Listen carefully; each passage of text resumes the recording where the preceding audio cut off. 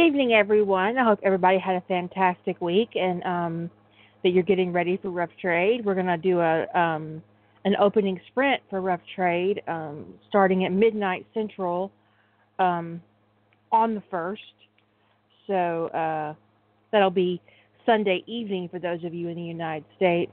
I'm not sure about late Sunday evening, obviously, or very, very early Monday morning, depending on your point of view. For those of you in the U.S., I'm not sure about other time zones. Good luck with that.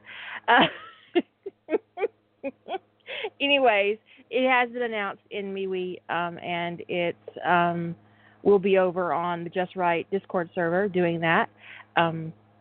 So hope to see you there, launching Rough Trade with us. Tonight's podcast is about how fandom is really opposed to change. And this is Julie's idea. I'm going to put her on the air as soon as I find her. This is her, I believe. This is me. You. Yeah, this is you. One of the things when I first entered fandom is that I was very opposed to Rule 63. And I was also appalled by male pregnancy. I was like, what? I don't even, what? What is this shit? And I even bitched about it on my live journal. I am still genuinely appalled by Spork. I'm never getting over that. Just saying. You cannot call the grandfather / pairing of fandom Spork. It's undignified. No. Very. Where the hell's the chat room? I'm in the wrong room. I'm on the wrong server. Okay.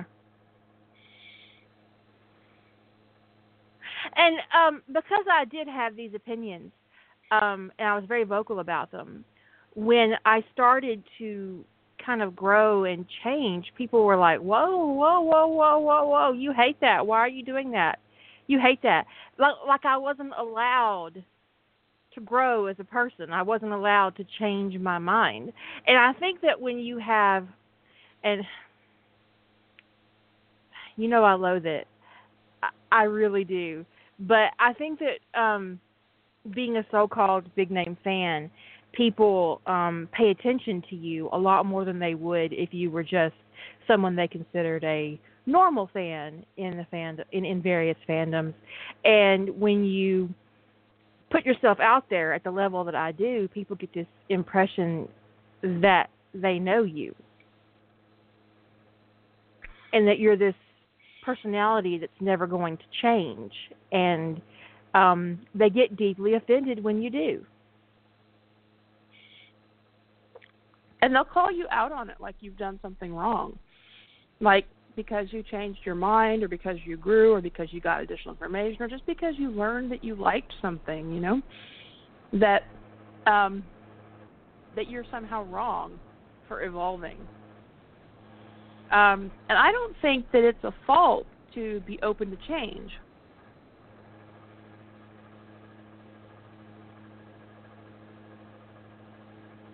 I think it's actually a fault to be so closed-minded that you can't change.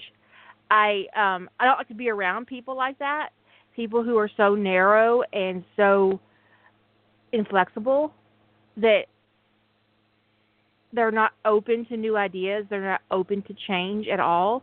I find them really uncomfortable to be around. I really don't like it. It's disconcerting to be around somebody so rigid and narrow. Mhm. I agree. And this came up for me this week because I've talked on the podcast a couple of times at least, and I've talked about it on Facebook, that I cannot stand round robins, that I've had nothing but bad experiences with them, that I think they're terrible. Round robins are chaos. They're chaos. There's no plan. You can't predict what anybody else is going to do. You have no say in what they do. No one's following a plan. There is no plan to follow, so no one's following the fucking plan.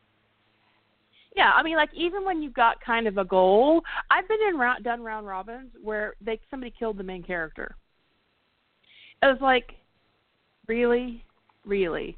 I mean, it's like the whole thing just ends right there, because who wants to continue on at that point, right? And it's like there was always somebody who wanted to sabotage the story.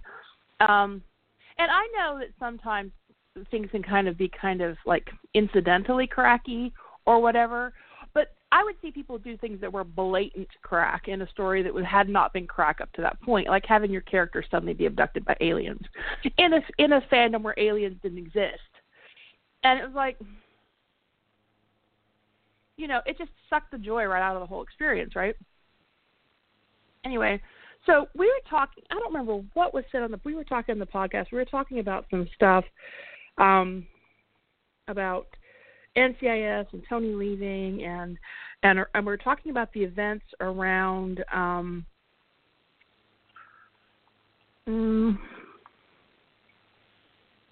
specifically around the Tony being sent to Israel after the events of around the events of Aaliyah and around the legend and that stuff. It was like a 4-episode arc where that stuff all went down, with Michael Rivkin coming to the States, and it culminated in Ziva staying behind in Israel. But that Tony was hauled off by Vance and Gibbs to be questioned by Mossad. And we talked about how egregiously wrong that was. It was like the writers just took a complete break from reality to do that. Anyway, so we talked about that. And then I was doing I'm on the Discord server almost every day, doing something on there. And I was thinking about how much I have enjoyed getting to know. It's her new fandom. It is. Discord's my new fandom. And I was thinking about how much I've enjoyed getting to know some other writers that I've known or been around on Facebook, but that I haven't really connected with at a writing level before, and getting to be part of their process and how rewarding that was. And then Angelic Insanity, we're over on MeWe. A lot of us have migrated, our fandom-y stuff at least, over to MeWe. I don't have any family on Facebook, so I can just fuck Facebook right off, give it the double bird move. And a lot of people who don't have family they have to stay connected to have jumped off of Facebook entirely. So we're building a community on MeWe, and there's at least 400 people over there now who used to be on Facebook. Yeah, I mean, I probably have half my I'm wondering if the half that I don't have on MeWe are people I play games with. It could be. I know people I play games with are still, obviously, because I do have friends connected to Friends for Township and stuff through Facebook, and that's I'm using Facebook as a backup device for Township at this point. And then,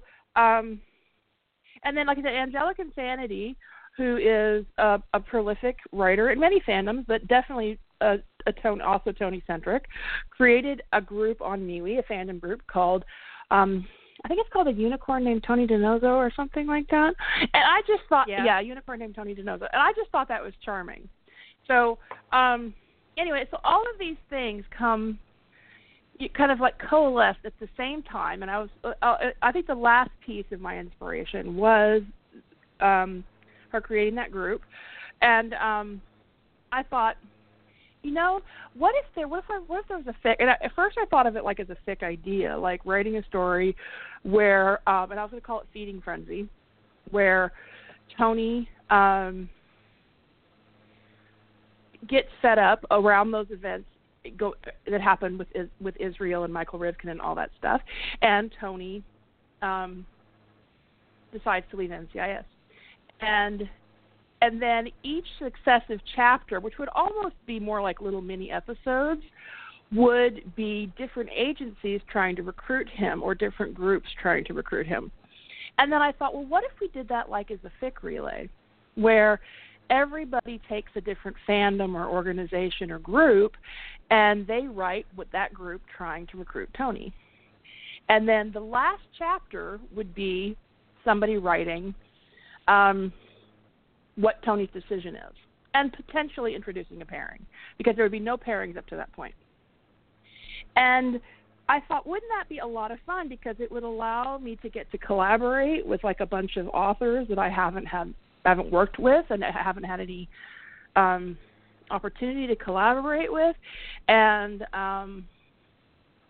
so I talked to Kira about it, and and since it was partially inspired by Angelic Insanity's group, I asked if we wanted to focus it around the group there, and did she want to be one of the moderators of this whole thing, and she agreed.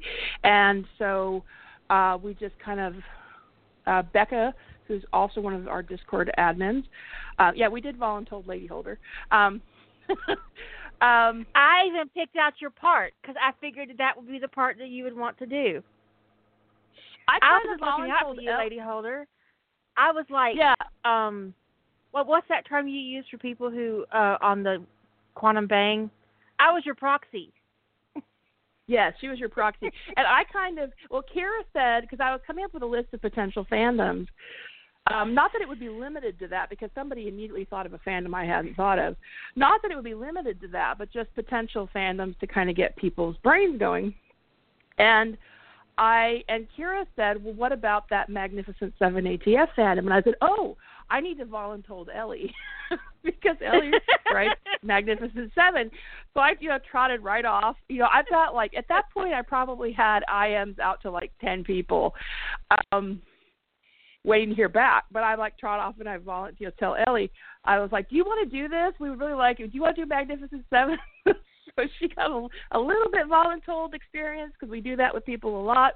That's why I was your proxy, Lady Holder, because you were missing stuff. When you're asleep or when you're at work, I got your back. That's right. So Kira's going to write the anchor leg, which is always the last leg in a relay, and we're going to be calling this a FIC relay. And I already wrote the opening. It's available for the Unicorn group. That's what we're calling it. We got a little secret group going out there for the Unicorns, and this is all going to be locked down. It's a terrible fic tease, I know, but we're hoping to do this in 6 weeks or so. And people will have a set amount of time. They have a little bit more time during Rough Trade than they would have otherwise to write theirs. And then the person who comes after them reads what they wrote, and then they decide how they're going to write their fandom approaching. And then when it's all done, Kira will write the last leg of the relay, and Tony will have a decision. And it would give us the opportunity to have, and probably some sex, because I get to write the sex. Which she gets to write the sex. It is fair. So I thought this would be a really fun way to get a bunch of Jeep. I do have a big wish for Crossing Lines. That's the one with Donald Sutherland, right? Yeah, that's the made-up investigative unit for the International Criminal Court. I love that show. It's on Netflix. Fucking fantastic. Just the first season now, and the first season isn't on Netflix anymore. You can watch the first season on Vudu, but you can't get seasons 2 through 2 plus anywhere. Anyway, and so. Yeah, it was Angelic Insanity who came back and said, I think I want to do Leverage. And I went, Leverage, yes, because I hadn't thought of Leverage. So, So people are coming up with really good ideas, and we're working on a series Bible. And the thing is, it's also a little bit for people who've never done a collaborative fic before where they have to follow a series Bible. It could be a good experience for them. Pro work. Yeah, it is. So it just seems like it would be a really fun project for people who are really Tony-centric writers or who really like Tony to try this out and try this kind of writing with. And nobody's on the hook for more than 5,000 words because that's our approximate maximum. And so it's kind of like it's a low-key thing. You just have to do your one fandom and make sure you follow the series Bible, which is basically a bunch of biographical information and timeline. And as long as you don't violate that, you get to do what you want, right? And so I thought it had the potential to be a lot of fun, and I've already had a lot of fun setting this up. And like I said, I dropped my part, the opening. It's very rough, but I dropped the first part, the opening relay, last night for the people to read. And anyway, so I was talking to somebody about this whole thing, chatting with them, and they said, I thought you were really opposed to round robins. I'm surprised you're doing something like this. And it kind of struck me because which is what led to me talking to Kara about this podcast, because I have had really bad experiences with collaborative fiction writing before. I have, but this was about me going, I'm going to get over this, my issue there, and try to find a way to make this work for me, because I do want to have these writing experiences with these other writers who have the same interests that I do, because I have really enjoyed getting to know people more and get that view into their process and how they work and what makes them happy and what inspires them. And I wanted more of that because, I'm selfish and I like to have things that make me happy. And yeah, it isn't really a typical round robin. It really isn't. It's because a round robin is chaos. There's no throttle, and it is. I mean, I did that one round robin. I've done one round robin in fandom, and that was with Lady Holder during an SGA Secret Santa. Well, no, it wasn't Secret Santa. What was it? It was when they used to do those Team A and Team B secret fic things. And we were both in it, and we did, they had these threads on their live journal where you could do fics, like little round robin fics, and we did one where John gets captured by somebody, and he's a werewolf, and they don't know it, and Rodney comes to rescue him, and he blows their shit up. So, yeah. But it was a really short thing, and it was okay because it's Lady Holder, and I knew she wouldn't go off the rails. Yeah, it's the bomb was a love letter. But the idea of being in a round robin with 20 or 30 people makes me break out in a cold sweat. I'm like, what? No. And if Julie had asked me to, you're right, Desert, it was McShep match. If Julie had asked me to do that, I would have called her house and asked for her dad. Something's wrong. I don't know what it is. You can take her to the doctor. We'll have a podcast later, you and me. You can tell me how crazy she is. Yeah. Do you want to tell them why he decided you were doing a podcast yesterday? Yesterday? Well, obviously, we talked based on the question that he asked you today. Well, I don't have any thought you had not done enough yesterday. I guess because I asked him. I said, "So am I doing a podcast tonight?" And he said, "I don't know. Are you?" And I said, well, "I don't know. Am I doing a podcast?" He said, "Well, did you do enough today?" I said, "Did I do enough today?" He said, "Yes." "Did you get enough done?" And I was like, "Is there criteria?" He said, "Well, what are you going to talk about if you don't do enough?" And I was like, "Wow." I was like, "Yes, I got enough done." He said, "Then go do your podcast." I was like, "Okay."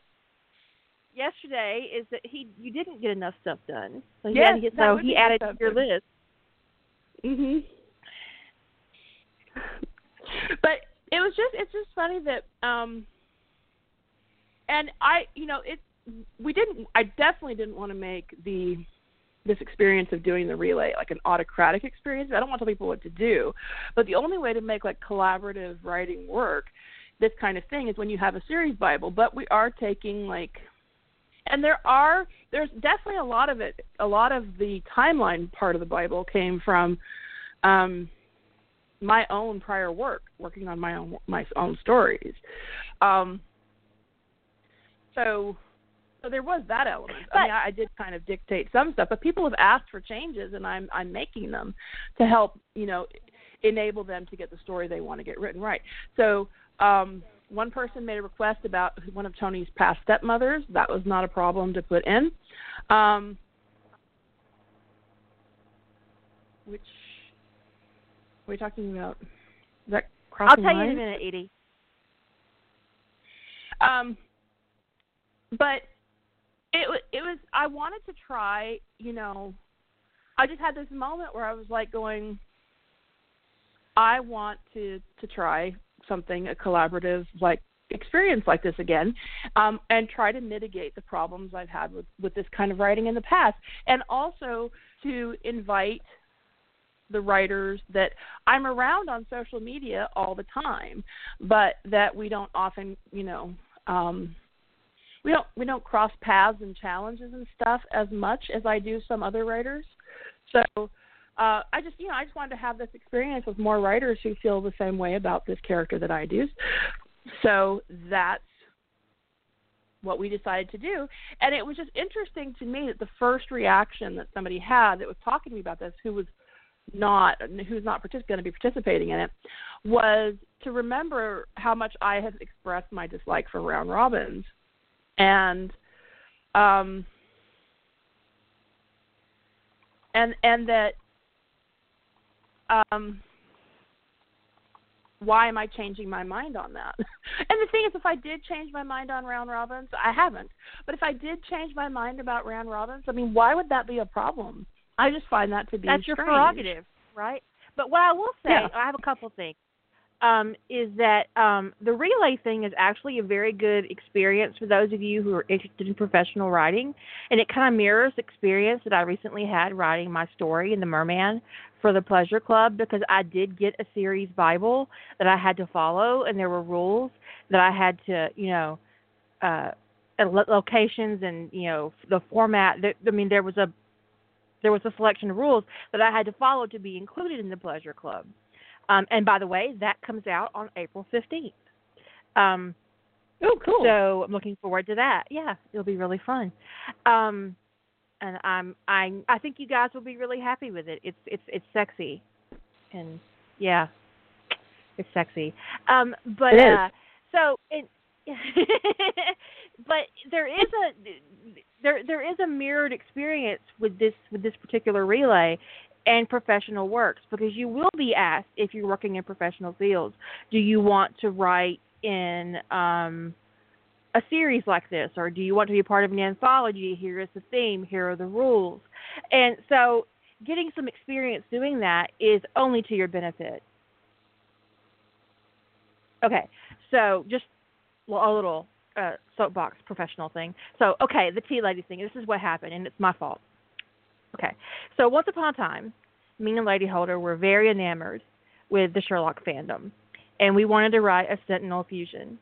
And we were on the phone with each other for, I don't know, probably 10 hours. Anyways, and we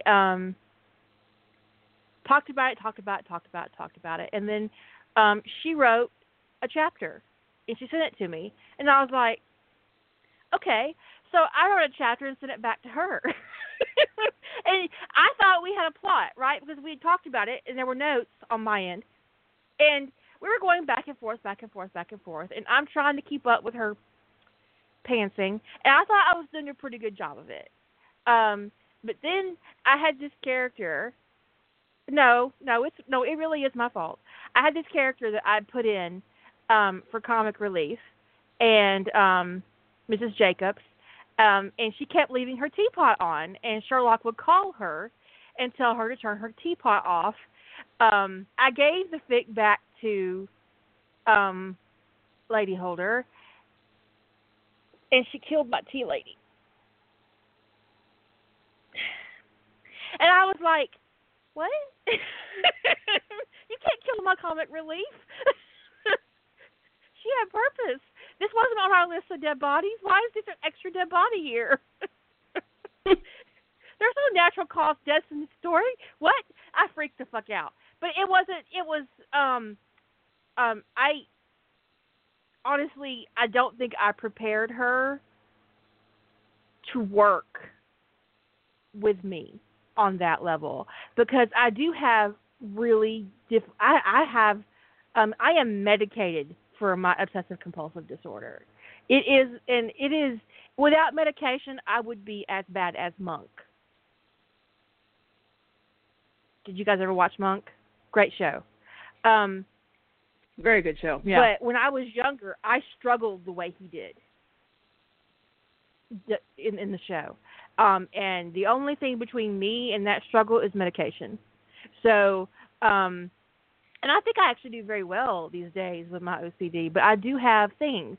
And one of those things is um, she hit it, and she didn't mean to, and it wasn't her fault. And I just couldn't work on on the thing ever again.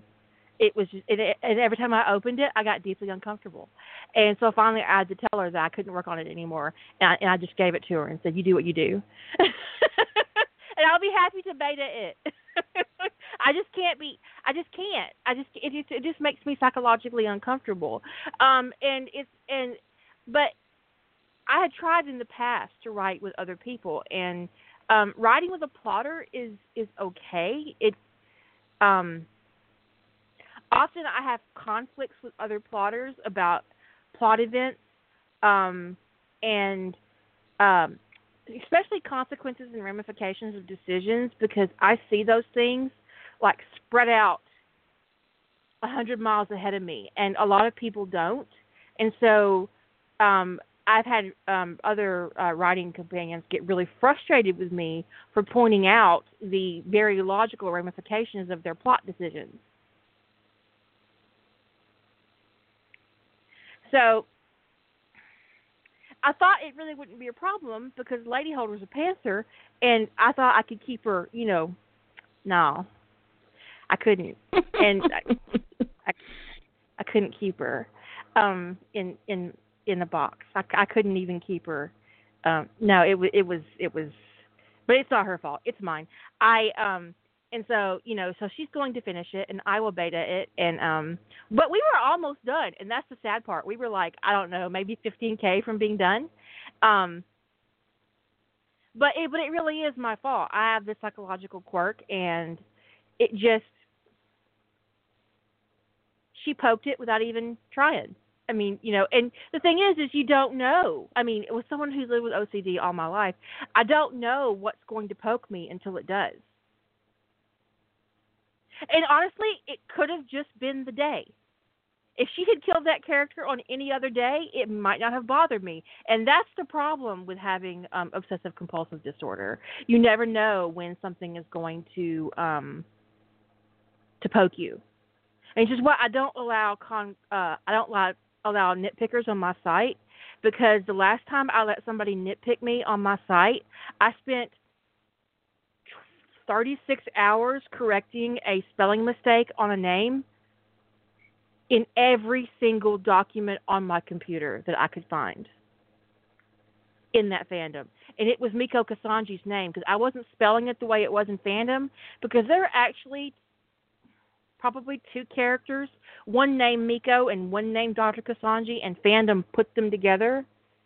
But there's an argument to be made that they're not actually the same person. And at the time, I was writing Miko as a separate person from Dr. Kasanji. Well, then I decided, because I was tired of getting those things, that I would just fix it. But then I spiraled, and I spent 3 days fixing it. Yeah, that kind of thing. I had to fix it. I got on every page on my site. Then I had to fix it in my stories.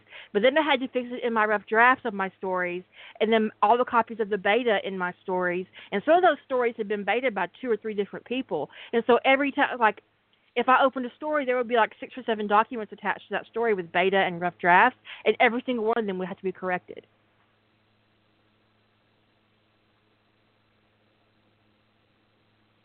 It was terrible.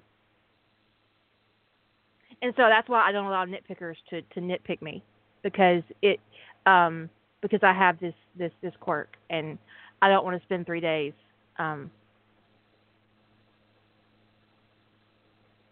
doing something that is it doesn't add to anything, right? It doesn't. No. It doesn't net you anything. It doesn't net anybody else anything. Yeah, no. It's just, what's the point? So, but yeah, I mean, but yeah, the two ladies thing is totally my fault. I'm a little crazy.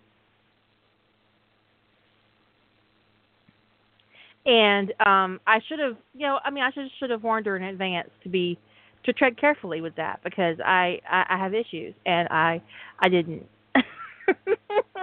So I really had to choose between working on that story and keeping my friend. And I'm always going to choose to keep my friend, so.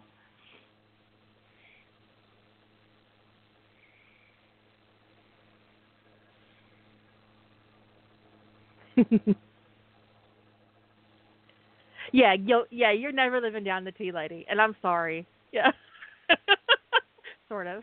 But you And did the kill her. thing is that in the vein of this is that they could, despite how they feel now, they might one day decide to try writing something again. And they shouldn't have to hear from a bunch of people about you guys were never going to write together again. but that's exactly the way it would go. Right? That's exactly what would happen. If they decided to try writing a short story again or collaborate on something, people would immediately write and go, I thought you guys were never going to write again after the whole T-Diddy thing. And they're like, shut up. Well, since she's part of this relay, and I'm in the relay, I'm sure people will be pointing out that, yes, Kira, I thought you weren't going to write with anybody else ever again. Well, it's different because, and this is why I picked the relay spot. It is terrible, it's selfish, and I don't care. I will totally admit it. I picked the relay spot because I get the final say.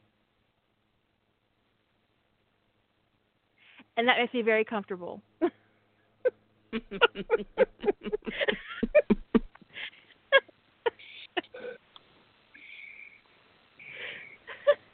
I'll just say it. Yeah. It makes me really comfortable to get the final say. And it just makes me very comfortable. And that's really the only way I think I could actually participate in the relay is if I get the final say. I can kill her characters. I just rock falls. They all die. Tony lives happily ever after. Is the relay like Fight Club? I think it actually should be. Yes. Don't talk about Fight Club, I do think that my comfort with the relays is because I do get the final say and I'm the last one and no one can come after me and contradict me.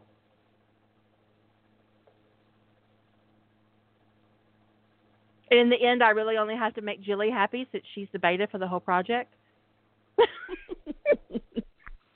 And not there are horns. I'm actually pretty good at making Jilly happy. She is. Yeah, there are some rules about things people can't do, like no graphic violence. I mean, on-screen graphic violence, like no rape. And they have to keep the wump to a minimum. Because the thing is, when you're doing a project like this, is everybody after you has to live with your decisions. So if you put Tony in the hospital in a coma, the next person has to deal with Tony in a coma, and that's just not fair. So we do have some guidelines about how far you're allowed to go with whatever you're going to do. And, you know, the person who comes next in the relay has to read what happened before in the relay. And the thing is, we're trying to set up a collaborative environment where you can go, look, would you mind tweaking this one detail so that Tony winds up in a different city at the end of your relay? And we're trying to, like, work with each other. So somebody requested that I make a specific person a public official in my relay because I'm dealing a lot with the public officials, and that is absolutely no problem. So I'm going to be changing that. So it's designed to be kind of a positive, collaborative thing, but also allow people to be on their own and make their own decisions as long as they stay within the framework. That way I'm not trying to micromanage anybody else's project, and, you know, everybody gets to write what they want. So I think it's going to be a very fun and kind of enlightening project, but it's just interesting to me that someone that I talked to's first reaction was, but why are you changing? Because I do that. Because I do that. Another thing, that this was one of my oldest people that I've known fandom for ages. They made a comment to me. This was about, I want to say about a week ago, maybe a little longer. And she said, I know you've been posting a lot of genfic. And I was like, okay. I just kind of like said, okay. I didn't know if this was just an observation or what. And she says, I'm really surprised at that. I always figured you were as a pairing romance-centric writer, and, you know, I didn't think you would ever go over to doing genfic. And I was like, huh. Oh, she means your our one-sentence prompts. Yeah, but sort of, there was something else I wrote that was a little bit longer that was, I mean, basically If Found is Jen. I mean, yes, there's a slash pairing, but it's not at all central to the plot. John Rodney is the only real pairing in the story. So If Found is basically Jen. In its way, Adaptable is sort of Jen, although it hints at future pairing. So it was just interesting that they were sort of.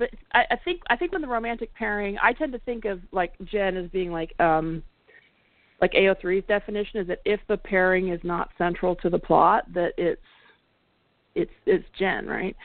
So I have been writing more of that, and a lot of the one sentence stuff, even though they're up to 5K, definitely have been Jen.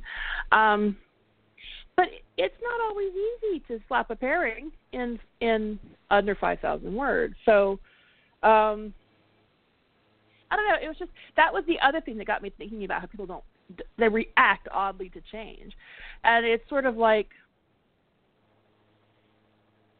the reaction was not it's great that you're exploring new things or that you're trying different styles of writing or that you're finding a way to make shorter stories work for you by taking the romance element out. It was I didn't think you'd ever do that. And it was the whole tone of the whole thing was so disapproving that it kind of put me off a little bit. I was like, and I will admit, when I first got into fandom, I was not interested in reading Gen Fic at all. If it didn't have a pairing, I didn't pick it up.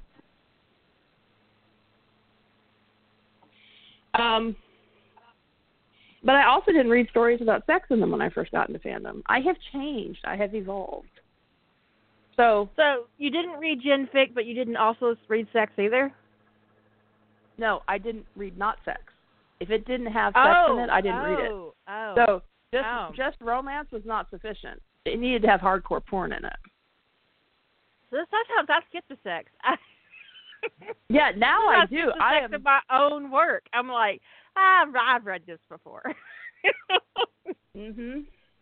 I read. I think easily the last. I mean, except for a story of yours recently, and you know which one. I have skipped sex in like everything I've read recently. So, I mean, that's just. Well, it would be hard to skip the sex in that one because there wasn't much but sex. Well, true, but also I couldn't.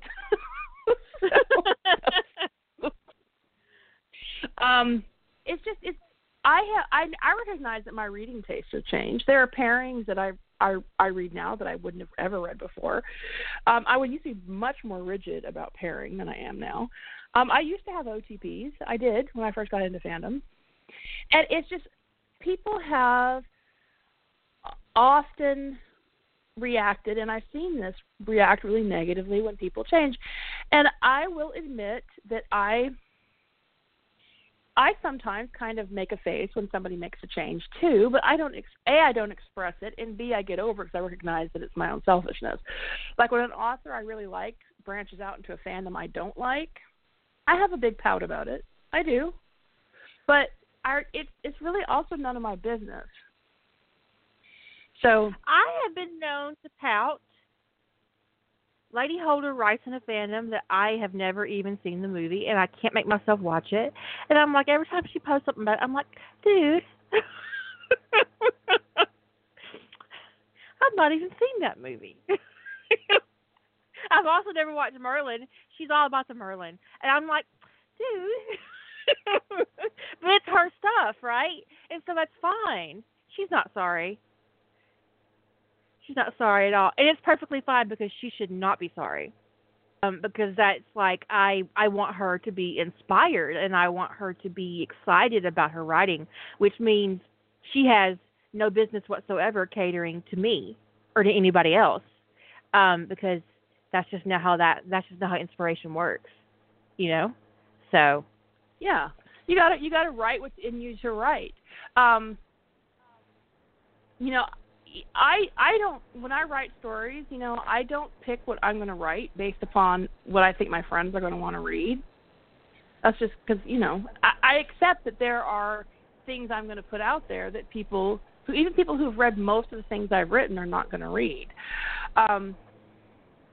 I did read And like that's horror fine. stuff. I just don't always understand it because I've never seen the movie, and I'm like, I don't know who these people are. I can't put pictures with their faces. I'm making assumptions. I have to go to IMDb. Yeah, well, I will admit there are some fandoms that I'm even with an author I really enjoy that I'm very reluctant to pick up. This is a thing in my own brain, is that if somebody writes an anime fandom and they don't fan cast it with actors I can put a face to, I can't read it because I can't make that bridge to reading about cartoon characters. It doesn't gel for me. So, I don't mean, like the anime fandoms either for that very reason. I'm not into that. The first time I read Hellsing, somebody had fan cast, and I didn't realize it was an anime thing. Somebody had fan cast all the characters, right? So I see cast pictures, and I'm assuming that I had no idea this was an anime fandom, and I really enjoyed the story that I read. And then I go look, and then I realized I found out this is an anime fandom, and I was able to kind of keep reading in the fandom. I didn't enjoy the fandom enough to like become like a primary fandom for me, but I did. With an author I liked, I wouldn't hesitate to read Hellsing because I had that visual in my head of who these people were.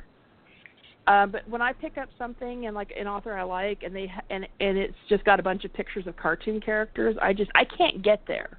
I admire the imagination of people who can, but it isn't me. So, and maybe I'll change there someday, and someone will have heard this podcast, and they'll send me an email and said, I thought you couldn't read stories where there wasn't a fan cast. It's like, bleh. Are you that bored that you commit this shit to memory? Really? You need to get out more. I don't get it. Let's talk about that.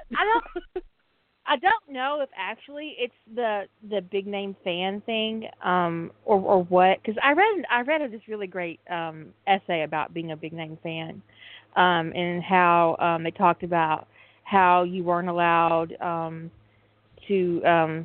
God, someone find that awesome essay, because it was really great. It was about how you couldn't do this and you couldn't do that. And how you weren't allowed to hang out with other big name fans because it's like you were in a clique, and it just went on and on and on. And then she ended with, she said, and you can trust me, I'm a big name fan. Well, I guess I can't hang out with you, and I apparently can't trust you. So.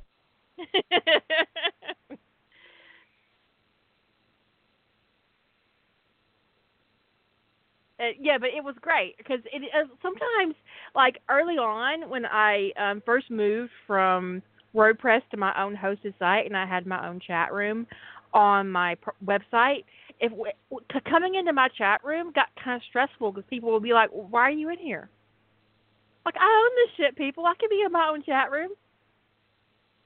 But I thought it was for us. What are you doing here? They were like, they didn't know how to interact with me, and it was really weird. It's also really weird when someone gets excited when I contact them. I don't know what to do with that. I'm like, baby, I'm not famous. I'm not. Have some chill.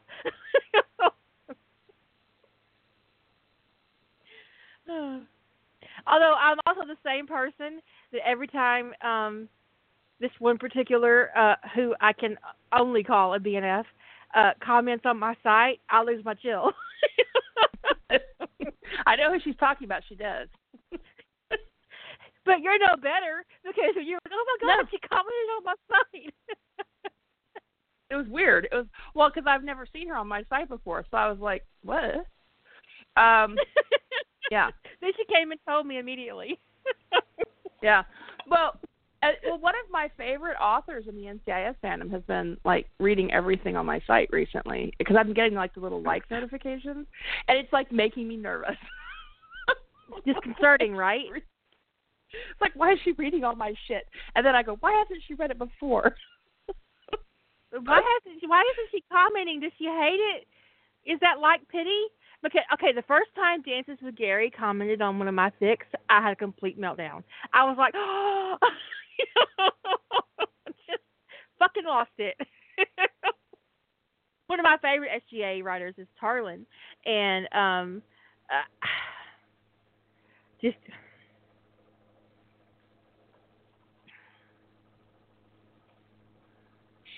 they're you know, the thing is, I actually love it when authors I really like read my stuff and they enjoy it, but at the same time I'm like, you know, could you like send me an alert that you're going to come visit my site so that I can, I don't know, like mentally prepare myself. I'm just kidding. It's just, but it can be with, you know, a little bit. So I understand it. It's just at the same time, you know, I try not to ever fangirl on anybody. Yeah, if Lady Raw came to my site, I'd probably have to take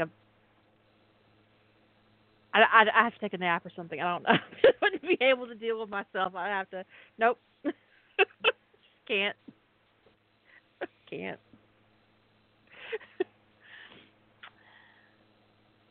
Yeah. I'd need like, you know, some smelling salts or something. So yeah, I get it. And I also sometimes, like, I commented on somebody's stuff on AO3, and she emailed me and thanked me for reading her stuff, but then she asked me not to read her work in progress because it would make her really nervous if she knew I was reading it. So I promised her I wouldn't read her work in progress. Unfortunately, I had already read her work in progress, but I didn't go back and read it anymore until she was finished. I don't read that many works in progress, so you're probably okay.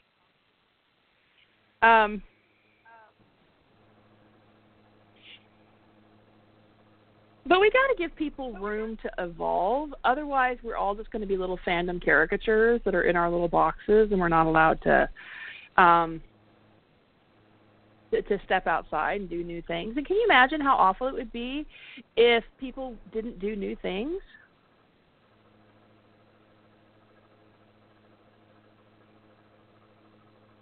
It would be terrible. It would be the world would be. I mean, just kind of like the first part of Pleasantville. So if people didn't change, I would still be writing X-Files, and there would be none of the stuff that's on my site would be there. Because that's where I started, was with the X-Files, right? So I would still be off writing that. And not that but the thing is, what would have actually probably happened is I would have stopped writing fan fiction altogether. Because I think sometimes you do eventually kind of, you know, there's a lot on a fandom writing in it. Or the fandom kind of just sort of fades away. And I do think the X-Files has kind of faded away as a fandom. And I'm glad the works are still there, but it is not really, as far as I can tell, an active segment of fandom anymore. And then my next fandom that I probably could have stayed in and kind of gotten comfortable and dug in like a little tick was Sentinel. But they scared me, and I'm delicate. So I ran away. They were mean to me. They were mean to you. The Sentinel fandom was mean to me. No. But I probably would have stayed in the Sentinel for a long time, too, actually, if I hadn't gotten so much crap. Because I really liked the pairing of Jim and Blair. And I actually have like 10 works in progress for that pairing that I just don't work on because of the way the fandom reacted to me and The Awakening. And I'm like, you know, I thought The Awakening was awesome. I'm really proud of my work with The Awakening, but it just wasn't what a small portion of that fandom wanted, and they were very vocal in how unwelcome they thought I was in their fandom.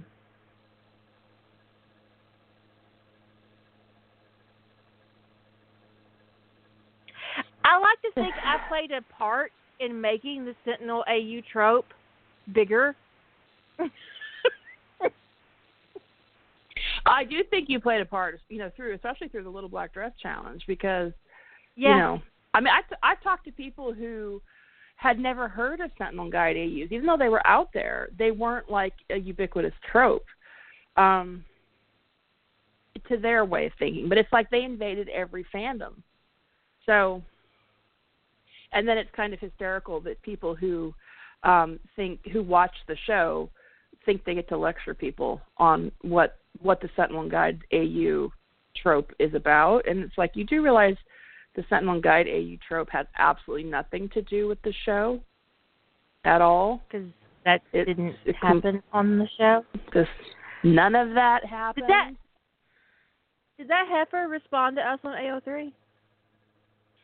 Not How the wrong last place time to have I this saw. conversation. Never mind. Yeah.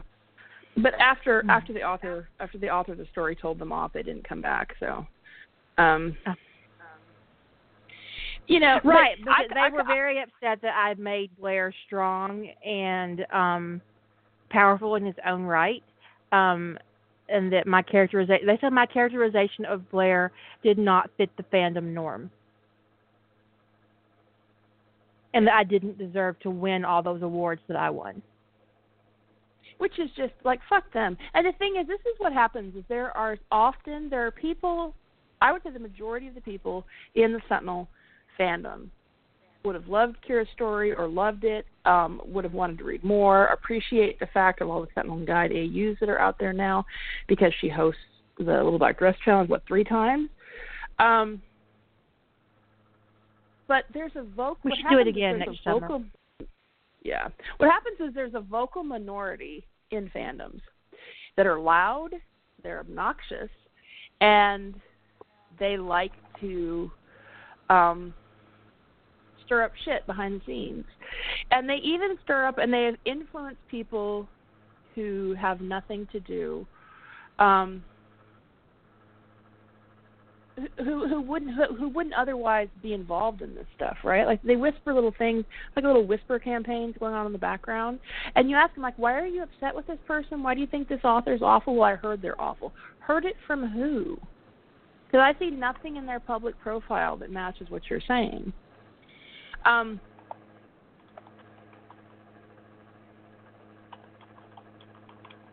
There are a couple people in what a fandom I'm involved in now who have an epic hate on for me, and I don't know why.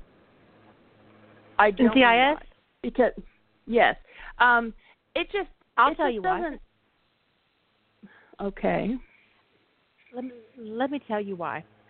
The NCIS fandom as a whole, there are some very talented writers in NCIS, but as a whole, there are a lot of immature writers in NCIS.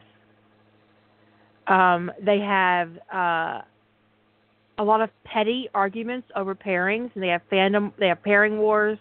Here's the thing about you, Jillian. You busted into the NCIS fandom with a huge, original, interesting AU that blew 85-90% of the fandom out of the water. You drop down into a small, immature pond, a full-grown shark, or maybe in your case, a full-grown dragon, and they don't know how to deal with it.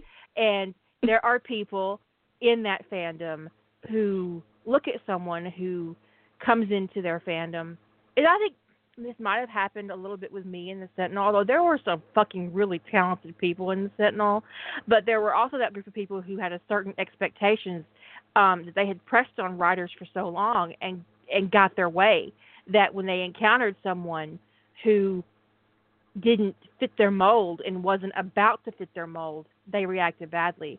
But in your case, I think it's just because you're a shark in a small pond. Sounds confining. Yeah. We'll build you a canal. Well, or you built your own, actually. But that's, I mean, and one of the authors who really can't stand me for whatever reason, and she's dissed me very publicly,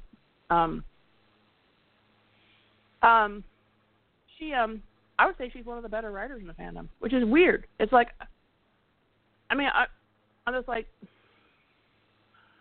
I think her writing style I think she's got a lot of talent, but man, she can't stand me. I'm like, oh, And the thing is, I can almost sometimes feel this whisper campaign going on, that I feel like she's in the middle of it. But I don't know for sure. That could be like paranoia. But I've talked to some people who said some really snarky things to me. Or there was one person that I was talking to on a fairly regular basis that out of the blue stopped talking to me. I mean, just out of the blue. And the only place that we had in common was with this one writer who I know doesn't like me. And the thing is, I haven't said or done anything to anybody. I'm trying to be polite online as much as possible. I'm not. I don't. I don't feel like I have to be super polite to people who are assholes in my own space.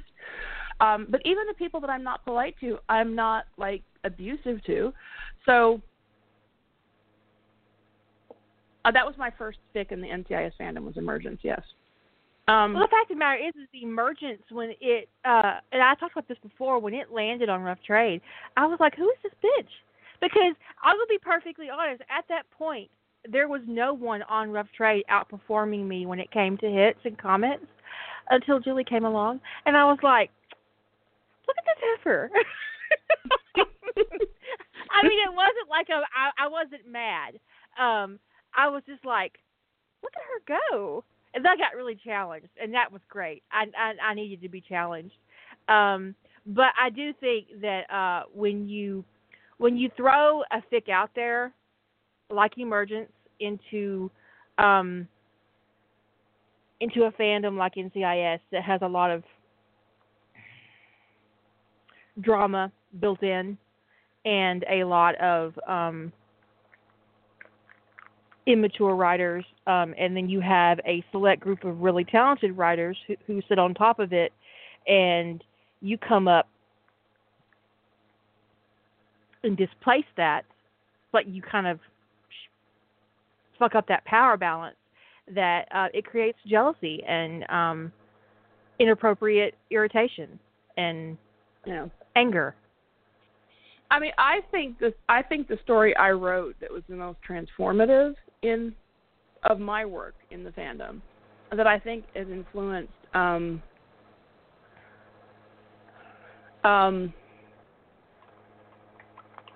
think it's influenced people even outside of the NCIS fandom. It's influenced people. I would almost say of the NCIS works I've written that have had the most impact, I would say it's If Found. It's not my longest. It hasn't got the most comments on my site, but I would say that just from my observation, the comments and stuff, and the things I see that have come about after I wrote that, I would say it's been the most influential thing I wrote.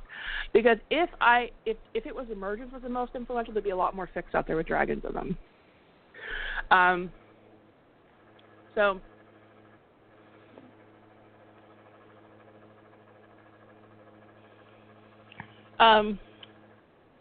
But I mean, somebody told me at one point, they said that they didn't understand the popularity. This was way back when I first published it.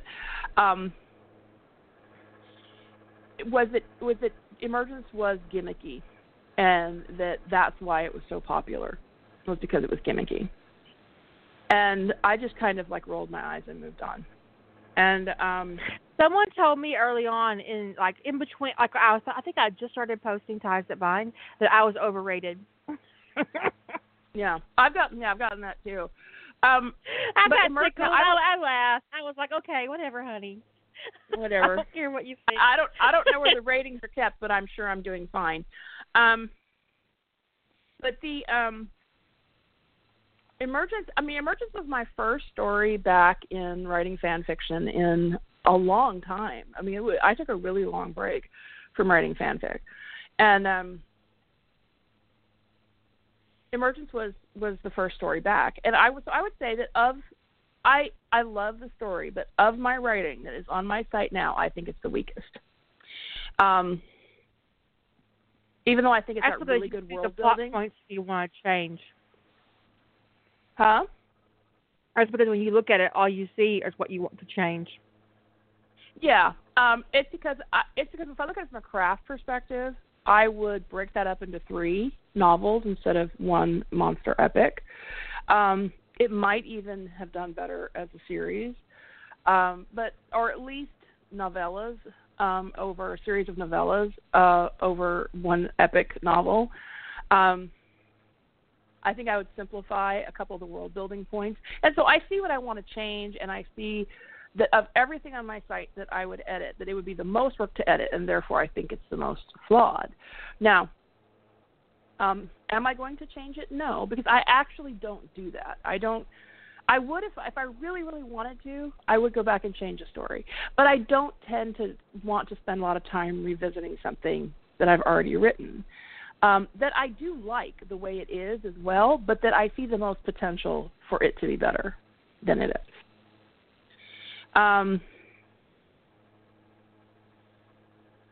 So, I mean, it's funny because popularity is a funny thing, because when that story was on AO3, it was by far the most popular story I had, but it was also the oldest story. Based on bookmarks, as opposed to hits or kudos or anything of that measure, based on bookmarks, which I think is a more interesting measure of a story's popularity, is how many people want to bookmark it to come back to. Journey Home was the most popular story I wrote. But on my site, based on hits, the most popular story is All Your Reasons. Based on comments, the most popular story is Adaptable. So, there's just like, I love Adaptable. I do too. And what's funny about Adaptable is I do everything in Adaptable you shouldn't do, right? It's like 10,000 words of tell. But you can do that. You can like break that show not the show not tell rule if you know the rule, right? It's one of those things like you have to know the rule to break the rule, and you know when you have to cut it off. You can't do 50,000 words and tell. So, I think that if someone hates you for no reason, that it boils down to jealousy. I would have to think that because they don't know me, right? They don't know me. And I know that I've made a concerted effort in public, in actually any space that is about fandom, to be pleasant and be polite to people and to treat people respectfully. So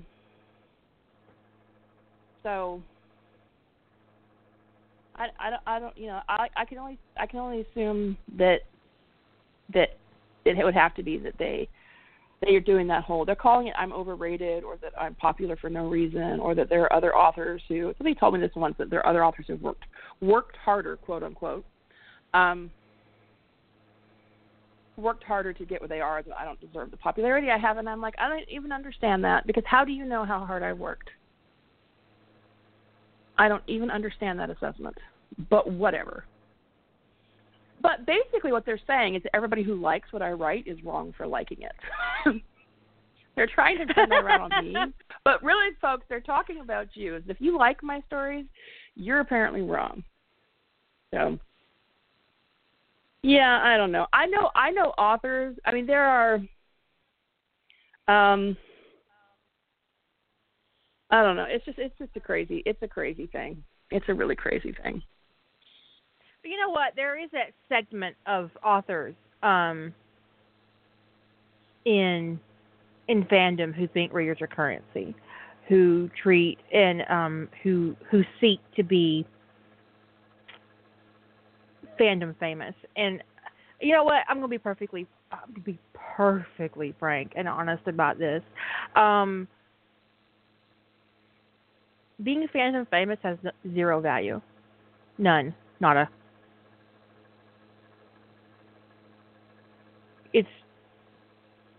It means nothing. Being a BNF means nothing. It doesn't get you anywhere. It didn't get me published. I got me published long before I was ever a BNF. It remains the stupidest thing ever. The first time I saw it, I was like, "What the fuck does that mean?" And then someone told me what that means. That is absolutely not true, Lady Holder. Oh, well, maybe that part's true. But you got yourself published. I might have dared you, and braided you into it, but you got yourself published.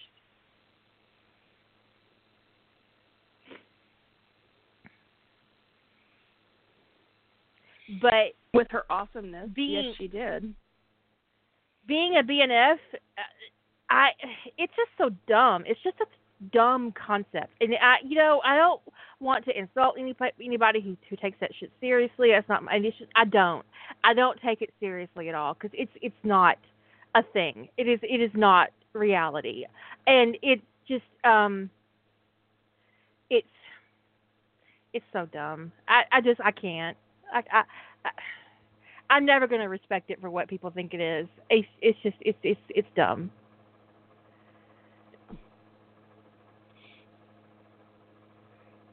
And the thing is that well, actually somebody told me that I guess that they hadn't read my work when it was on AO3, and so they made a point of telling me that I was never going to increase my readership if I didn't get off a private website.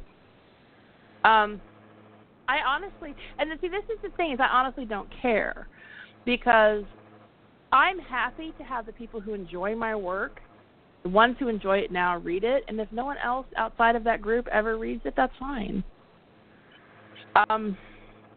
This is not like, and the thing is because I recognize that it is not actual currency. People reading my work is not actual currency. I love hearing from my readers.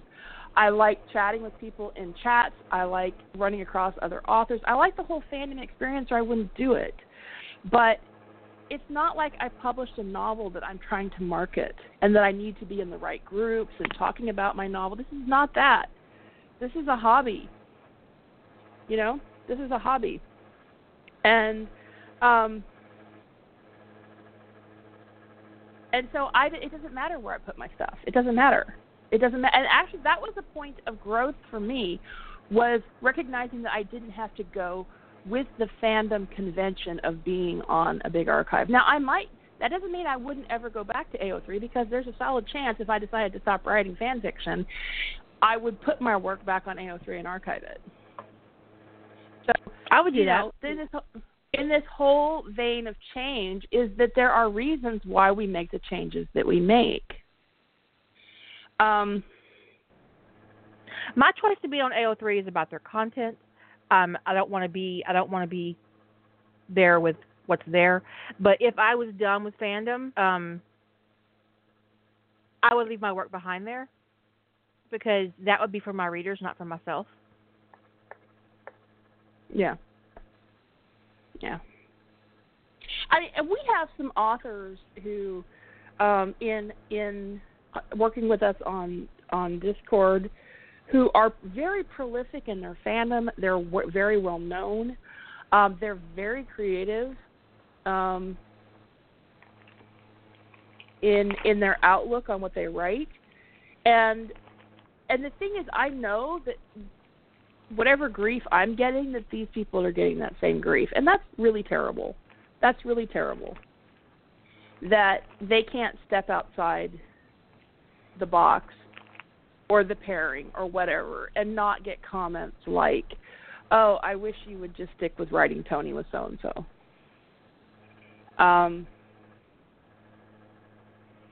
Oh, suck my dick. Yeah, exactly. Whatever. I'll be more than happy to buy one, just for you to suck. But you know what? Someone said up there earlier about leveraging your fandom street cred. That's not what they said, to create communities. And I think that if anything, my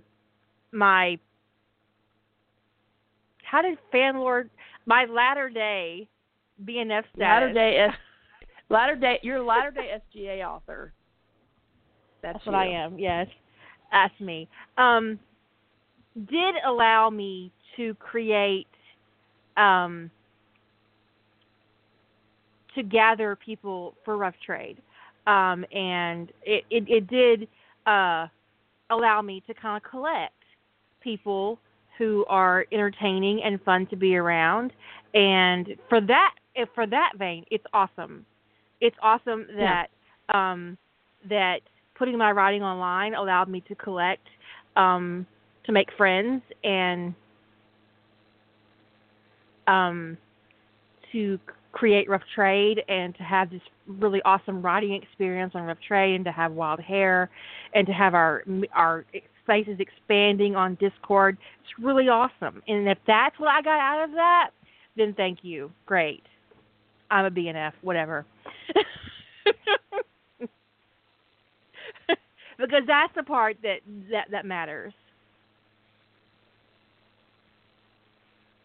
Everything else is just what it is. It's not.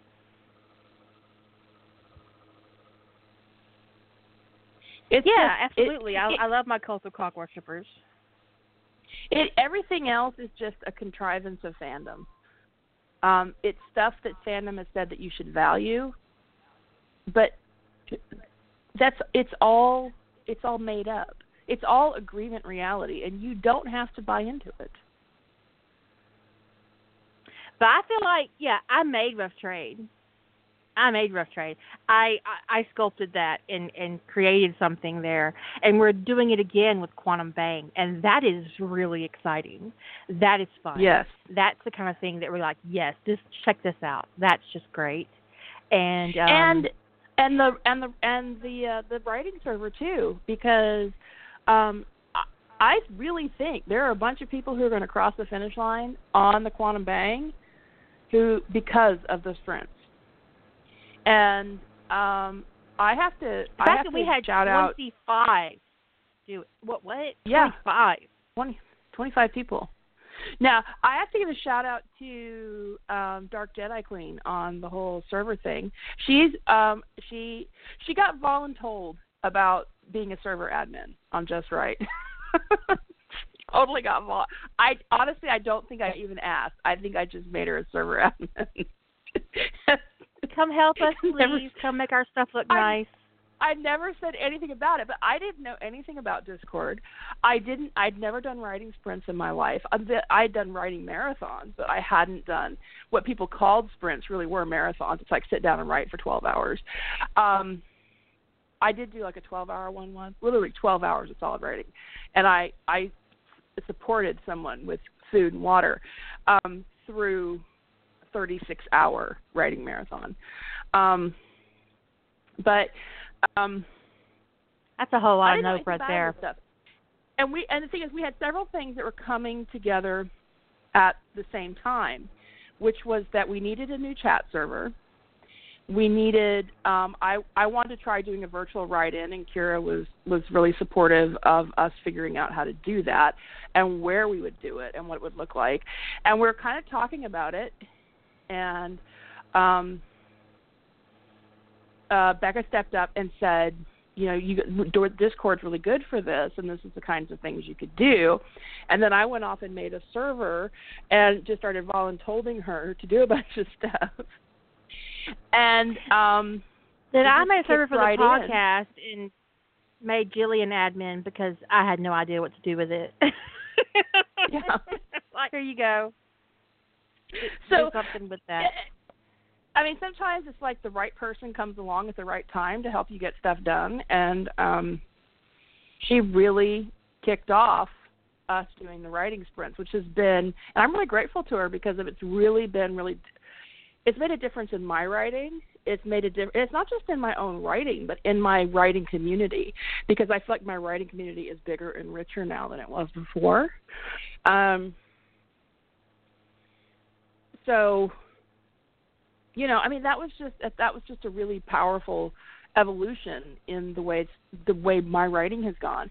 And there are a lot of people who were contemplating dropping out of the QB who actually finished their rough draft on time because they went in and did writing sprints. So this is how this kind of stuff kind of evolves and how things happen. And now we're working on a new evolution of stuff with trying to do these FIC relays. And if you have an idea for a relay, I don't own the idea of a FIC relay. If you want to try doing your own, coming up with your own idea in the fandom that you like, or who your unicorn character is, go off and do it. If you want to wait a little bit, I will be happy to share our experiences with you. We'll probably get the whole crew who participates to, like comment on a post or something with what it was like and how they if those who want to, of course. We don't compel people to do stuff. Speak for yourself. Because we don't compel them. We voluntold them. It's different. Right, that's better. It's different. Yeah, I had Angelic Insanity down as a mod in the documentation before I ever asked her. I mean, if she'd have said no, I'd have taken it out because I'm not that kind of asshole. But what's that quote about? It's better yes. to it's better easier to apologize. Yeah, it's better to ask for easier to ask for forgiveness than get permission or something like that. Yeah.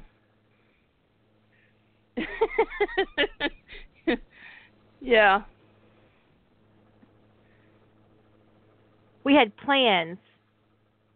So we're making plans, and I was like, I gotta go talk to Angelic Insanity and say, and I'm already way down deep in the plans, and I haven't asked anybody yet, except I was talking to Becca and Kira about it. So, and I'm like, we're sitting there putting people down they're going to do this relay. I was like, I better check. She's like, yeah. I was her proxy. That's my story, and I'm sticking to it. Yeah, I haven't had any problems with Discord. It's been super stable. I had a glitch one day where it didn't matter how much. Huh? It's fun to go back and read conversations after the fact. Yeah. I'm sure whoever got up this morning to read what was going on with the unicorn relay was thinking we were all drunk last night. So, we were having a good time. You were drunk, but I did wonder. I was like, okay, but I was there for some of that, because I didn't go to bed till late. So.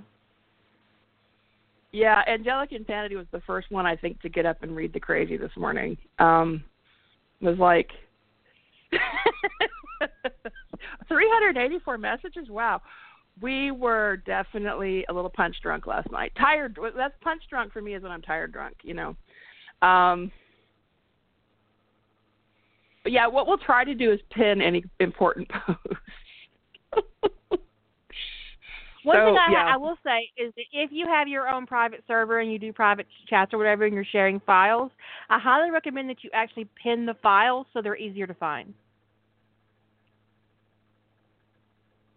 And if you only pin files, it'll be easy to find your files. Because one thing, in Messenger with Facebook, they have a little section where all the files are that you can browse through the files that you save. Well, that you've been sent. Well, Discord doesn't have that. But if you use the pin system to only save files that you receive, like from your beta or from your little writing group or whatever, then you can you'll be able to find you'll have a little section of files to look through. Yeah. So. You can do a search in the group for any files in the group, but that's a little bit cumbersome. And also it would, you can go back and, if I update a version of a file, I can go back and remove the pin from the older version of it so that people only see what's more current, whereas the searching for files would get you everything. But yeah, people are welcome to do that on the right server is to create groups. We can help. The server admin have to help you set up a group for your writing challenge that only your participants can get into. So that's what we did. We're calling it the Unicorn Writing Relay. Because he's a unicorn. I called it that because that's what Angelic Insanity named the group. He is my unicorn, but she named the group a unicorn named Tony DiNozzo. So I called it the Unicorn Writing Relay, is what I called it. And so I created a permissions group called Unicorns, and then those are the only people who can get into the chat for where we're discussing how the story is going to go. It is going to be multi-fandom fabulous. So yeah, if it was on the point AO3, it would have like 20,000 fandoms on it. I'm just kidding. Not that many, but it would be close. So it's just all the that fandoms. is all of these things that are happening, that have happened recently or over the years, or are all about people embracing change and trying new things. Can you imagine if Kira had gotten the bee in her bonnet or the bug up her butt so badly that she wouldn't write Sentinel stuff? We wouldn't have done the Little Black Dress Challenge. 3 times, 4 next year. I already put it on our thing. July 2020, we're doing a Little Black Dress. 2 15K stories. Done deal. I may even wear a little black dress the whole summer. But it'll be hot. Yeah, it would be hot. Yeah. A little black dress. Explain. A little black dress in fandom is like, it's kind of like the fandom bicycle that you can make practically anything a Sentinel AU. So a little black dress challenge on Rough Trade is about the Sentinel Guide AU. Sentinel and Guides are known, and it's, you join the challenge, and your challenge is to write 2 15K stories about Sentinels and Guides, crossing over with a fandom of your choice. I've done Harry Potter. I've done Hawaii Five-0. I've done Star Trek. In fact, if you go over to my site and you click on the Sentinel fandom and my fan fiction list, the only story that's not a little black dress is The Awakening. The rest of my Sentinel crossovers, and Sentinels of Atlantis, but that wouldn't show up in the Sentinel menu. All those ones are Sentinel Guide. And actually, it's funny. I had it when I first joined Rough Trade. My profile. One of the things I said was that the only truism in fandom is that you can fuse the Sentinel with anything. And I got into conversations with people about that. Well, because most people agree with me, because you can fuse the Sentinel Guide to anything. But then someone decided, I think this was my first Rough Trade, because I was doing a riff. The whole emergence thing is a riff on the Sentinel Guide thing. It's just dragons instead of Sentinels and Guides, but whatever. Anyway, so I got into conversations with people about it, well, what about this? And we were like, I mean, it pained me, but we went through and we did Sentinel and Guide stuff in any fandom somebody would come up with. I distinctly remember somebody asking, well, what about Teletubbies and My Little Pony? I'm like, yes, of course. Yes, of course. You can do Sentinels and Guides. And I think that I said that Tinky Winky was a Sentinel. I think that's the way that shook out. I don't know. It was weird. But, I mean, you wouldn't want to write it, but you could. If that's Grumpy Bears is definitely a Sentinel. Grumpy Bear is definitely a Sentinel. Yes, I agree with you. Grumpy Bear is definitely a Sentinel. I mean, really, you can. There's no reason, if that's your fandom, that you couldn't write the Sentinel and Guide, which is why we call it the Little Black Dress of Fandom. Is you can put it in anything. It may not be a good idea, but you could. The world building works with anything, I think. So, yeah. Twilight Princess was a guide, the Sentinel was Godzilla. Now that's creative. Yes, thank you. I'm glad it was G-rated. You just broke my brain. But yeah, so we've done 3 of those. We did one in, let's see, we did our first Little Black Dress in July of 2015. Then we did it again in July of 2016. And then we did it in July of 2018. So in 2017, we did the Battle of the Five Fandoms. And we had to do 15K episodes, and that was pretty hefty. But this year we're doing the real end in July, where you have to take a movie and give it a better ending, or just a different ending, and it doesn't have to necessarily be better. I mean, you don't. That's something people were kind confused about, so we can talk about it a little bit here. You don't have to pick a movie that had a bad ending. You could just pick a movie that you didn't like the ending, whether it's good or bad, where everybody was happy and you didn't want them to be. Mm-hmm. If you want to retell the ending of Aliens, where the cat dies, you could, but it would hurt my feelings. And if you wanted to retell the end of Jurassic World: Fallen Kingdom, such that they don't release a bunch of dinosaurs into Northern California, I wouldn't be mad. I mean, they seem to think that was a good ending. I am. I was living in Northern California at the time. I wasn't happy.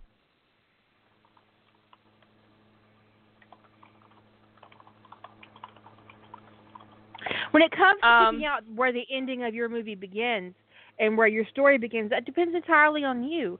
But you do have to keep in mind that you have a word count maximum. Is it 20K? I think it's 25. 25? It's 15 to 25K. So the further you go back in your ending, the more you have to account for in your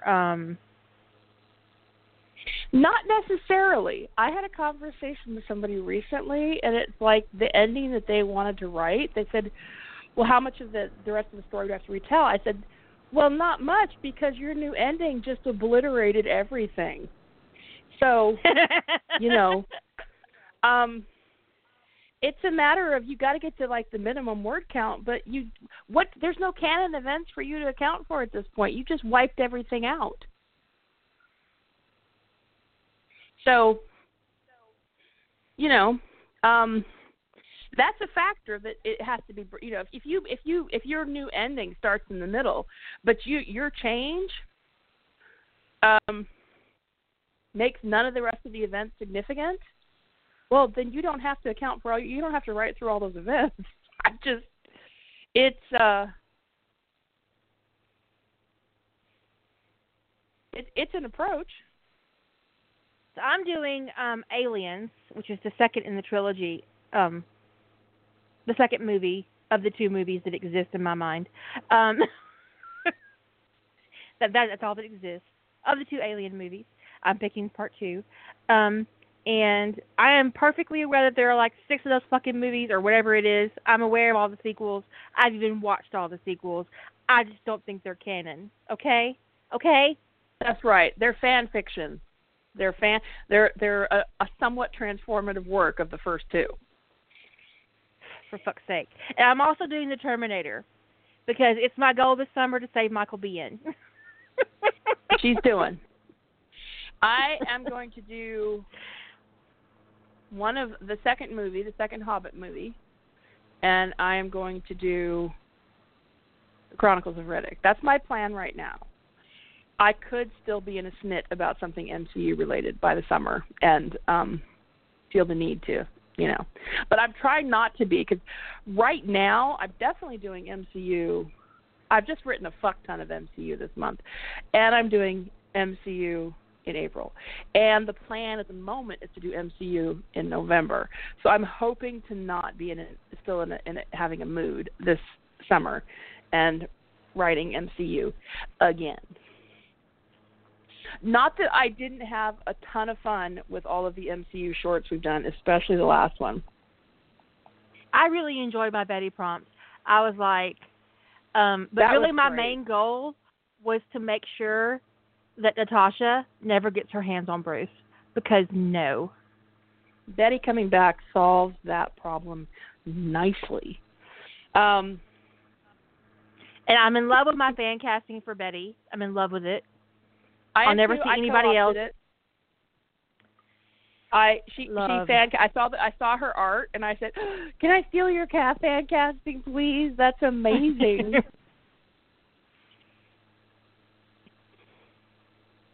And now I feel like I need to give Tony Stark a kitten, though, because I didn't mean to incept myself with that, but I did. A very fluffy calico kitten, because that's my favorite kind.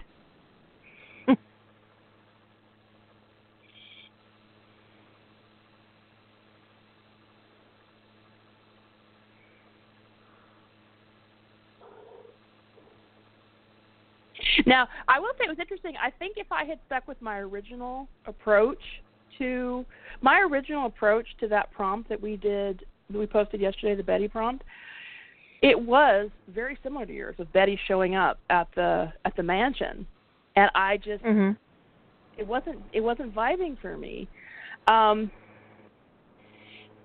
so I switched it up to write it from Tony's point of view, and have them be very close to right after the invasion, and they'd still be in the middle of the zone by themselves. But anyway, and it's one of those times where I was like, wow, I'm really glad that I changed that up, because I liked yours so much that if I had stuck with that same vibe, I'd have probably been all, oh, I should have done that. Are you still mad about the whole McKay was already online thing? Oh yeah, I still am in a snit about that. I was like, oh. I a little bitter. I agonized over that. I was working on that prompt, the Sentinel Guide SGA prompt. I was working on that prompt, and I should have been able to finish it, because usually I sit down to work on a prompt, I finish it. And I couldn't. I was so stumped. And this is what happens when I pants world building, is that the ramifications of that just really, I couldn't quite get around this feeling like that he was like being compelled. And then I read, so I told Kira I'm not going to read yours until I sort my shit out. So I came up with a solution. I get into bed. This is what happens. I get into bed, or I get in the shower, or I'm doing something like driving where I absolutely cannot take notes. And the answer came to me, and I got up the next morning and I banged it out, finished it. And then I read Kira's story, and I had the biggest fit. I had the biggest tantrum, because it was like, well, of course he was online already. Jesus, what is wrong with me? I wanted to tell you when you were going through it in the chat. I wanted to tell you, but then I thought, well, no, that's not fair, because the whole point is for us to approach it from different angles and work it out. Because we're practicing for November when we work from the same prompt in November, and so I was just like, it was so difficult for me not to tell you what I did. Yeah, I was like, I just had this. So I was like, I can't believe I didn't see that. I went through every option I could think of, and that was like the one thing that didn't occur to me. And it's so elegant; it would have been so simple. But I was glad, because I asked Kira, I said, please tell me if there's any vibe of what I was worried about left in this, and she said that there wasn't. So I was like, okay, then we're good to go.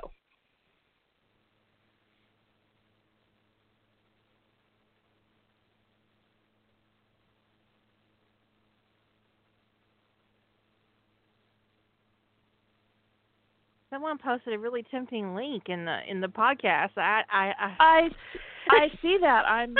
And I've read this author before. I've never read this story. So I'm okay. I can't be distracted by that right now. But I opened it. Clicked I was on like, that link. I did. I almost wish I hadn't, because visually I was like, oh. Look at the art. I was like, oh. I'm going back. To the chat. Let's go back to the podcast. Sorry. Yeah. You should be sorry. Get in the corner. Get me in the corner.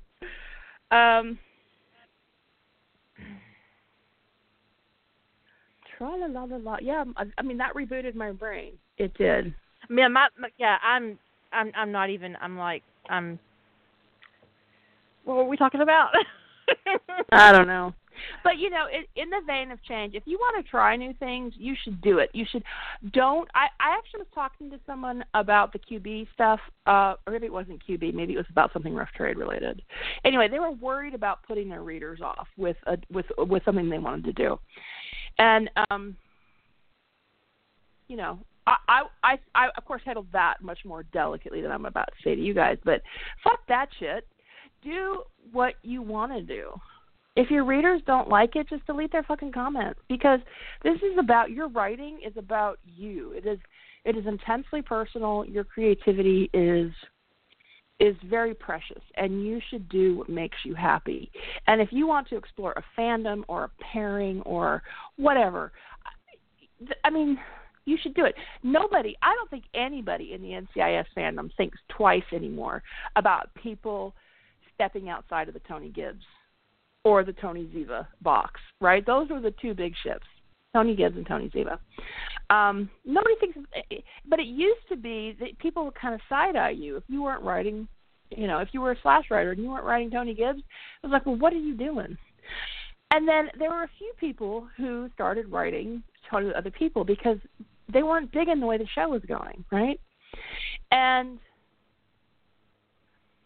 I mean, bully for them for stepping outside of that box, because I have to tell you, I think the first non-Tony Gibbs pairing I read was Tony Steve McGarrett, I think.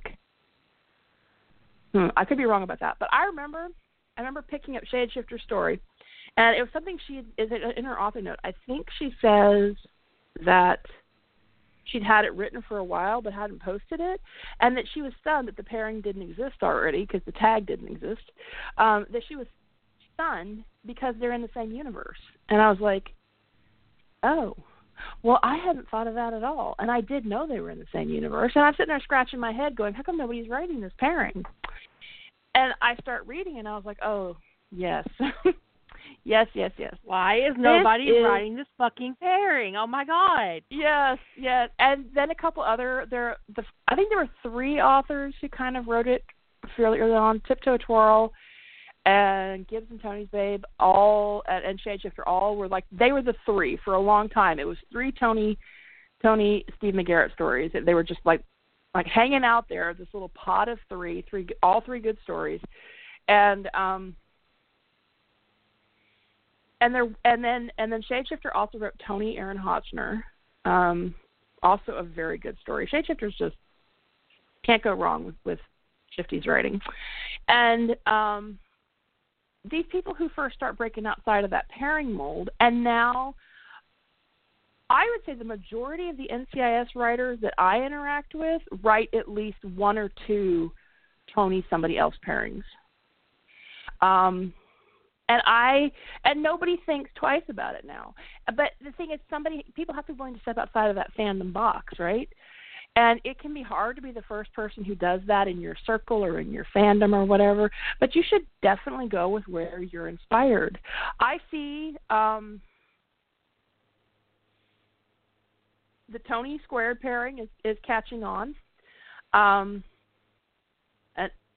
I definitely didn't write this one first. I actually stayed away from it for a long time because the 2 Tony thing drives me fucking nuts.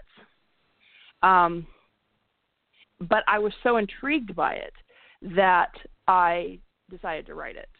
And that's because somebody else wrote it. And I'm reading one now that I think it's Tony Squared. But I've been really jazzed about it so far. And I like Tony Squared, but you're right. The name situation is irritating. I like Tony and Ian Edgerton from Numbers. I like Tony with the Mothership. And I could totally get on board with Tony and Evan Lorne.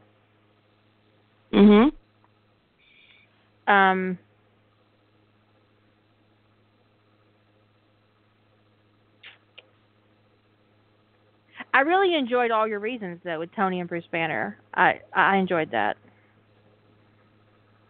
Thank you. That one, I don't know if anybody else has written that pairing. They may have. I don't check AO3 for new DeNozo pairings. So it didn't exist when I first wrote it, but I didn't even know if I was going to like it when I first wrote that.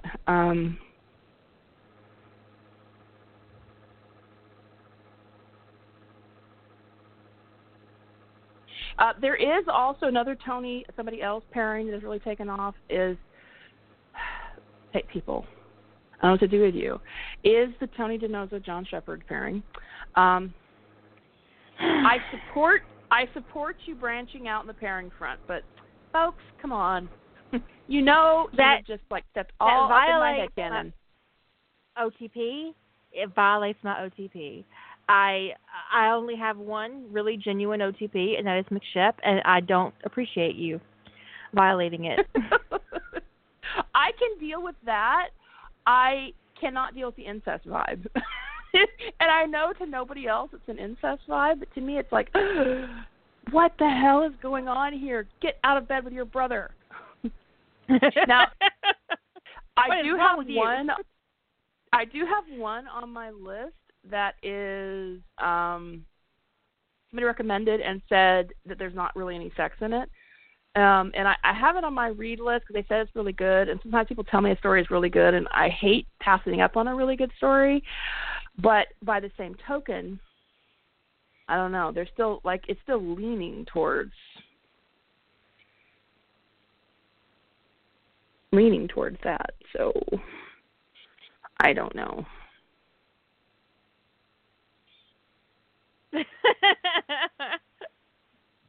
You're not wrong, Darth. You're not wrong.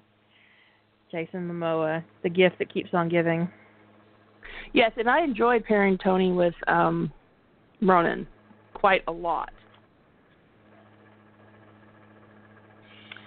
Because no. No. Because incest. That's why. Because incest. This is just me. I think people should write what they want to write, but we've talked about it. I have a very profound headcanon about Tony being related to the Shepherds.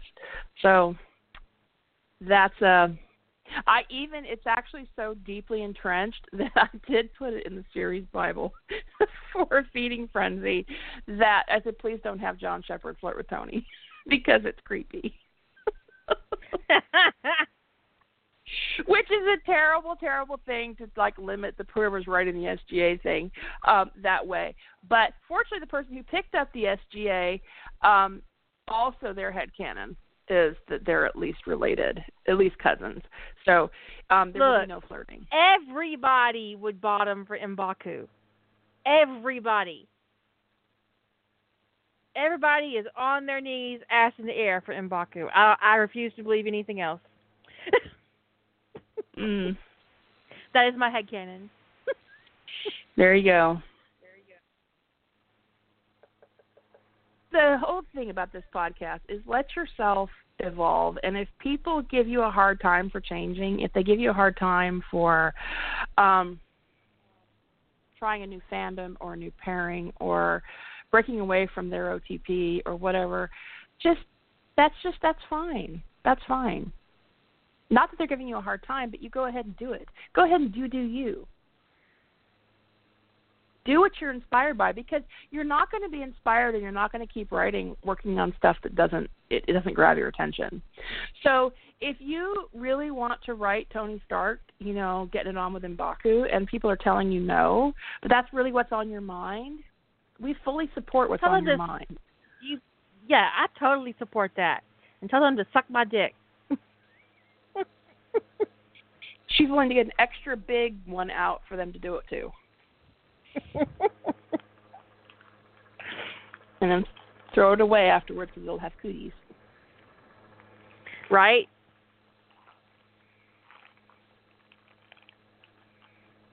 I don't believe for a second he's actually a vegetarian. No, me neither.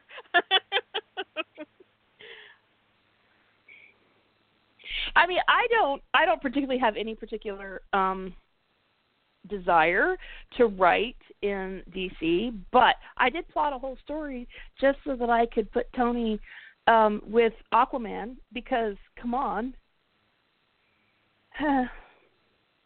For real. I can't watch Us. That's a horror movie, right? I also haven't seen Get Out. I'm afraid of that. You can't watch what? I don't do well. Horror movies. I'm delicate. Us? Who's watching a horror movie? They're talking about the movie Us, which is a horror movie, right? I don't know. I haven't seen it. I hadn't even heard of it.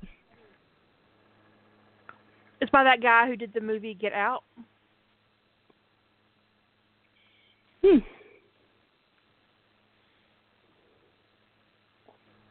No, I mean I have a delicate stomach. Actual, and I almost threw up delicate. in Blade 2. In Blade? Really?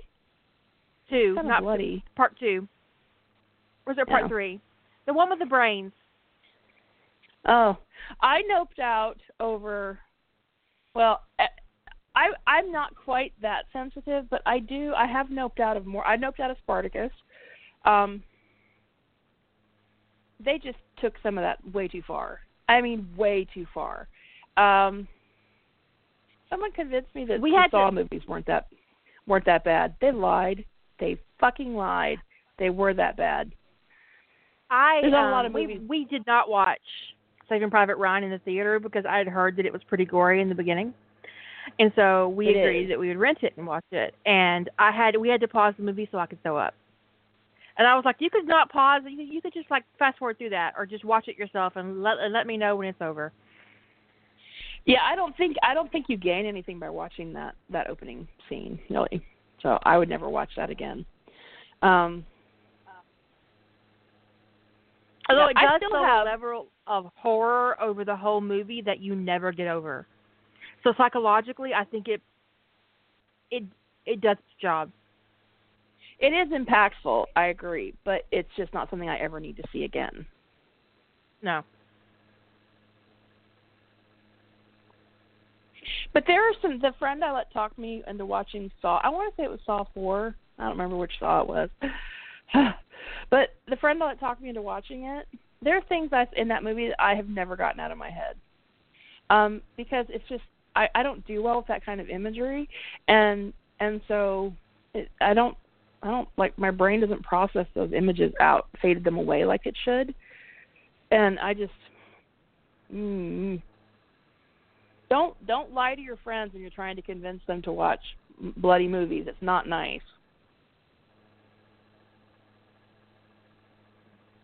Pet Sematary, actually the first one kind of ruined me. I can't. There's a scene in the first Pet Sematary where the wife, she's having basically a flashback of her sister, who was insane but also had some kind of disorder where her body was all twisted. And there's a scene where she comes up out of the bed and she's twisting and screaming. Gave me nightmares. I still honestly have nightmares about the original Pet Sematary. Am I watching the second one, the remake? No.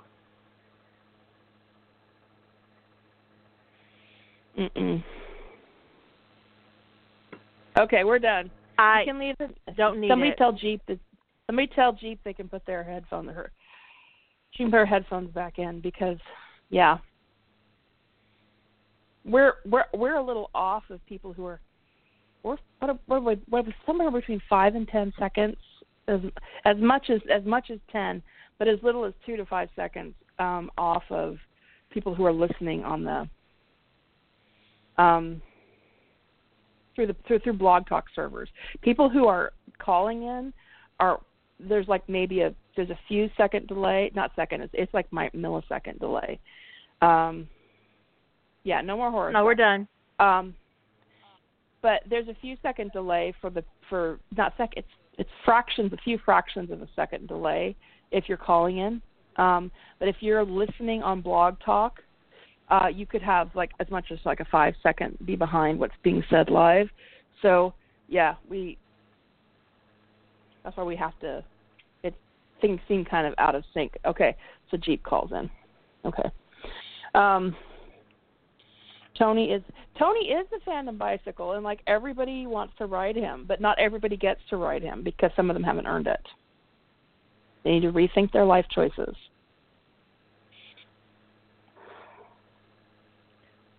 I don't write Tony with everyone. I can read him. This is that thing. It's like there's places I can go as a reader that I can't go as a writer. I have to really see. Yeah, right. I have to see. I have to see real chemistry in a pairing. I have to be able to conceptualize the chemistry to be able to write it. And some pairings I just can't get there on the chemistry. So I might read it to see if somebody else has captured something that I'm not seeing, but I have a much smaller range of people that I'm willing to pair him with. But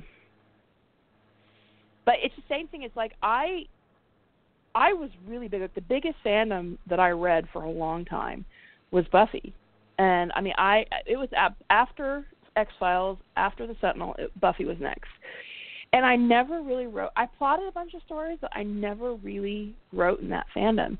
And it was because I had a mental block that I was able to get past as a reader that I couldn't get past as a writer. And that mental block was the age difference in the pairings, the pairings that I enjoyed. I just don't understand why, like 126-year-old. From a writer perspective, the 126-year-old vampire with a 17-year-old doesn't gel for me. From a writer perspective. Now, I read plenty of stories with the Spike Xander pairing that I really liked, and there's some of the fan fiction I've read that was like some of my favorite of all time was in Buffy and with that pairing. But it's like when I would like try to sit down to write it, I would go, he's 18 or he's 22 and he's 126, 28, 30, 130. Why? It was weird. It's like the suspension of disbelief that I was able to get to as a reader, I could not bring forth as a writer. And so I have that same issue when I write Tony with other people, is I can suspend my disbelief to read a variety of pairings that I wouldn't write ever. I could never get myself to write them. So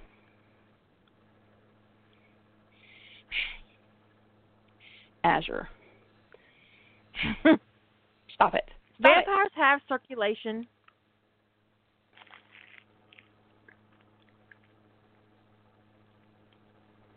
Come on, Lady Holder, get in the corner. Oh my God! They're you not got 5 actually. minutes They're of not the podcast, and you've earned yourself in the corner. They're not vampires. The thing is, if they were actually dead, they'd be decomposing, and they're not. Which means has to be more to the mythology than just a walking corpse.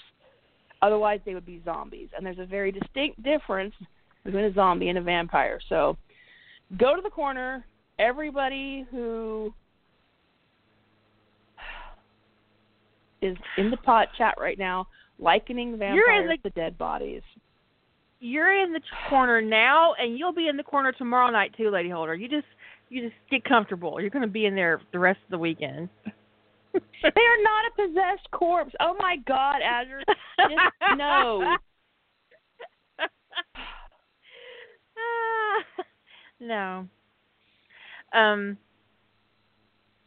could, I feel like I could think I've already probably been getting pair into the booze. Tony with a lot of different people, which is good since I'm the anchor, so I'm going to have to be open to possibilities. See who makes the most convincing case. Make your case. You're not just convincing me, you're convincing me. Yes.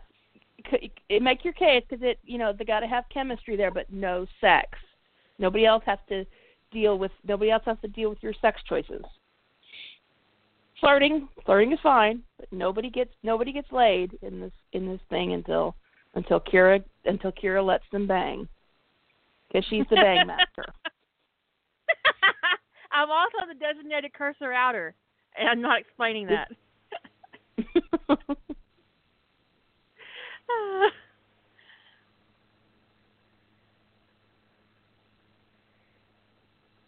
But it's interesting how everybody who's been in fandom for more than a minute, you've evolved, you've changed.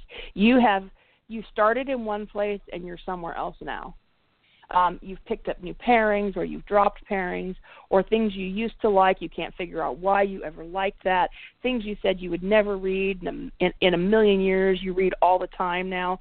We all evolve and change, and that is a good thing. It is a really good thing. So, don't be judgy about people evolving. And quit committing everything we say to memory and calling us out and calling us hypocrites. It's really frustrating. Get a hobby. Go read some fan fiction. Or write some fan fiction. I don't know, but quit writing down what I say.